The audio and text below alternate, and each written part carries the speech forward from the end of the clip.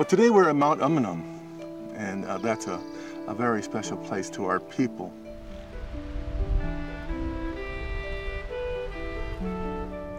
My name is Valentin Lopez. I'm the chairman of the Amah-Mutsun tribal band. Umunhum contains the root word for hummingbird in 5 different Ohlone languages, including Mutsun, which uses it as Umunhum. The hummingbird is a very important part of our creation story. The hummingbird was responsible for bringing fire to our people, and it brought fire to our people by displaying its bravery, its quickness, its alertness, its intelligence.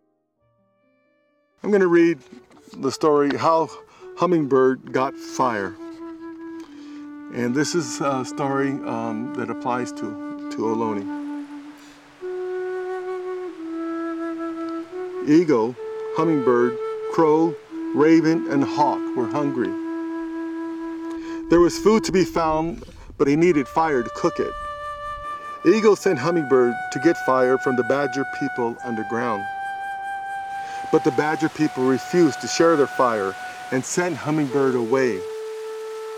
When Hummingbird returned, Eagle was very angry and sent him back. The badger people saw Hummingbird coming and said, "Cover the fire, cover the fire." They hid their fire and covered it with a deerskin.